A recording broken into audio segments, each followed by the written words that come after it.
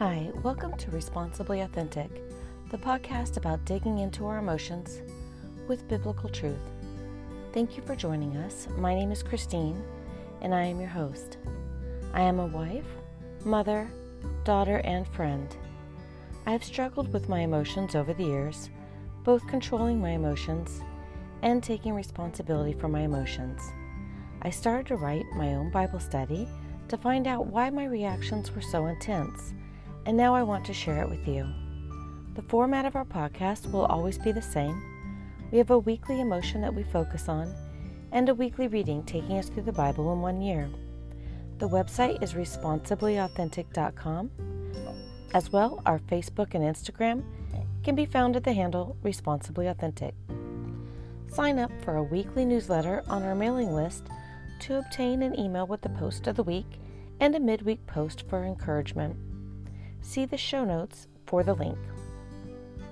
This is week number 34, which is published on August 22nd, 2021.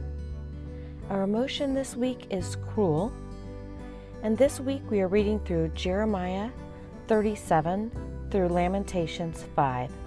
Again, that's chapter 37 in Jeremiah through chapter 5 in Lamentations. The passage of the week is Lamentations 4:3. To understand more about what cruel means, this is an adjective meaning willfully or knowingly causing pain or distress, enjoying the pain or distress of others, causing pain, rigid, stern, or strict. To really appreciate the emotion better, we want to look at some similar words, which are atrocious, evil, bitter, harsh, brutal, spiteful, callous, and unkind. Each week we will follow the same format. We will start with a prayer. We will then go into an emotional deep dive. From there we go into the study, our homework to further grasp how this emotion influences our lives, followed by our final prayer. Father God, I know that I can be cruel sometimes. My words can cut like a knife. I can put something in words that can cut so deep and wound so quickly that I shock myself. My words can be sharp and brutal. Give me the eyes to see the effects of my words. Amen. At this time, I want to share something with you that's very personal for me and where I really struggle with this emotion. Sometimes this can be embarrassing as it robs me of a life that I enjoy or that I can say that I'm proud of. I know that I can be cruel. I know that I can say something that cuts like a sharp blade right down to the bone. It's not what you said, it's how you said it. Yep, I've heard that one before. Are you angry with me? Oh no, what did I say this time? Mommy, you're scaring me. Oh, that one I'm going to remember forever. I came home one day from work, likely overstressed. I came upstairs from the garage, and the house is not entirely a mess, but there were messes. My words, yelling, my volume, why can't you kids pick up after yourself was the theme, but I do not remember the words. My daughter, likely 8 or 9, says to me, Mommy, you're scaring me. What must I have looked like or sounded like? How cruel was I being, and what scars was I creating? I learned that people forget what you said, people forget what you did, but people will never forget how you made them feel. That's Maya Angelou. And wow, how really poetic that is. So this is where I struggle.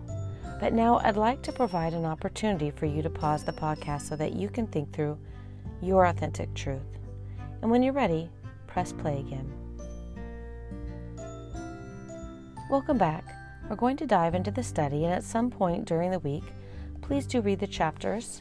Reading the chapters will give you a better foundation of what the study is all about. We will examine the study to see what God says, what the Bible says about this behavior or emotion, what we need to do to correct it, or sometimes we need to find out what's really under that emotion. So here we go into the study. Lamentations are the elements or sorrows of the Israelites in poem form. In Lamentations, the Israelites call out the punishment by God, which they see as both cruel and just. The Israelites began to live poorly. They became cruel. They stopped loving one another. One of the author's poems calls out to the Israelites in Lamentations chapter 4, verse 3. Even jackals offer their breasts to nurse their young, but my people have become heartless like ostriches in the desert. God's strict hand on the Israelite people, including the destruction of both Judah and Israel, and the resulting capture of his people, demonstrates God's great pain from being disobeyed for so long. As shown in Jeremiah, God's anger and his decrees of being taken over by Babylon were seen as cruel and just by his people. The Israelites know they didn't follow God, nor did they respect him, as they had worshipped idols. In Lamentations chapter 4, 11 through 13, we read the following.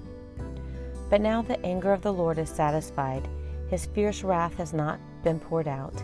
He started a fire in Jerusalem that burned the city to its foundation.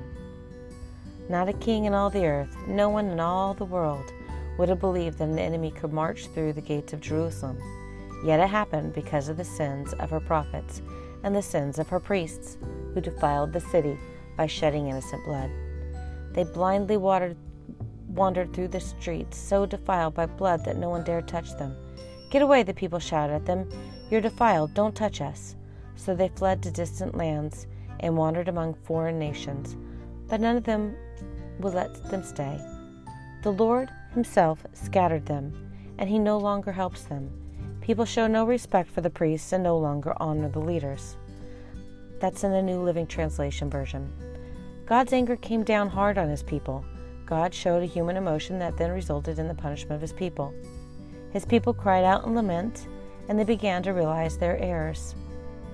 This bears parallel to my anger and cruelty, followed by my daughter's lament. I was angry after seeing the mess when I got home. I yelled in rage. My children felt the wrath. My daughter responded in lament. But what's the lesson here? For me, the lesson may be more complex than the lessons you take away. For me, the lesson is that I let my frustration get to a point where I blow up.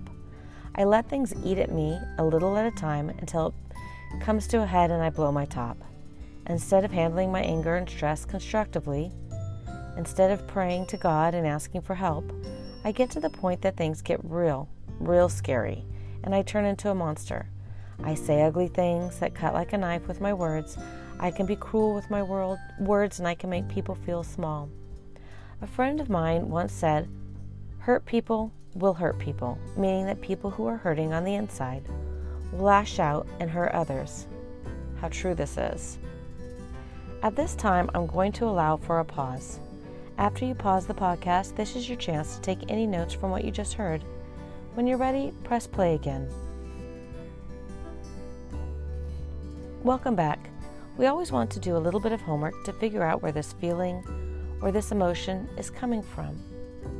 Are you cruel at times, or do you say cruel things? You may not be, or you may. If you do see yourself being cruel at times, slow down and ask why. Why did I lash out? What physically, mentally, spiritually, emotionally, or even chemically is happening to me that is making me lash out? You may feel similar or not at all the same, but understand or seek to understand what brings on your feelings of cruelty. I'd like to say one thing before we go into our final prayer. I'm not a counselor or therapist, and I'm not licensed in any way. I'm simply someone who discovered that my emotions were taking over and taking control of my life. If you need to reach out to someone, please reach out to a therapist or counselor who can help you or guide you. We are not in this alone.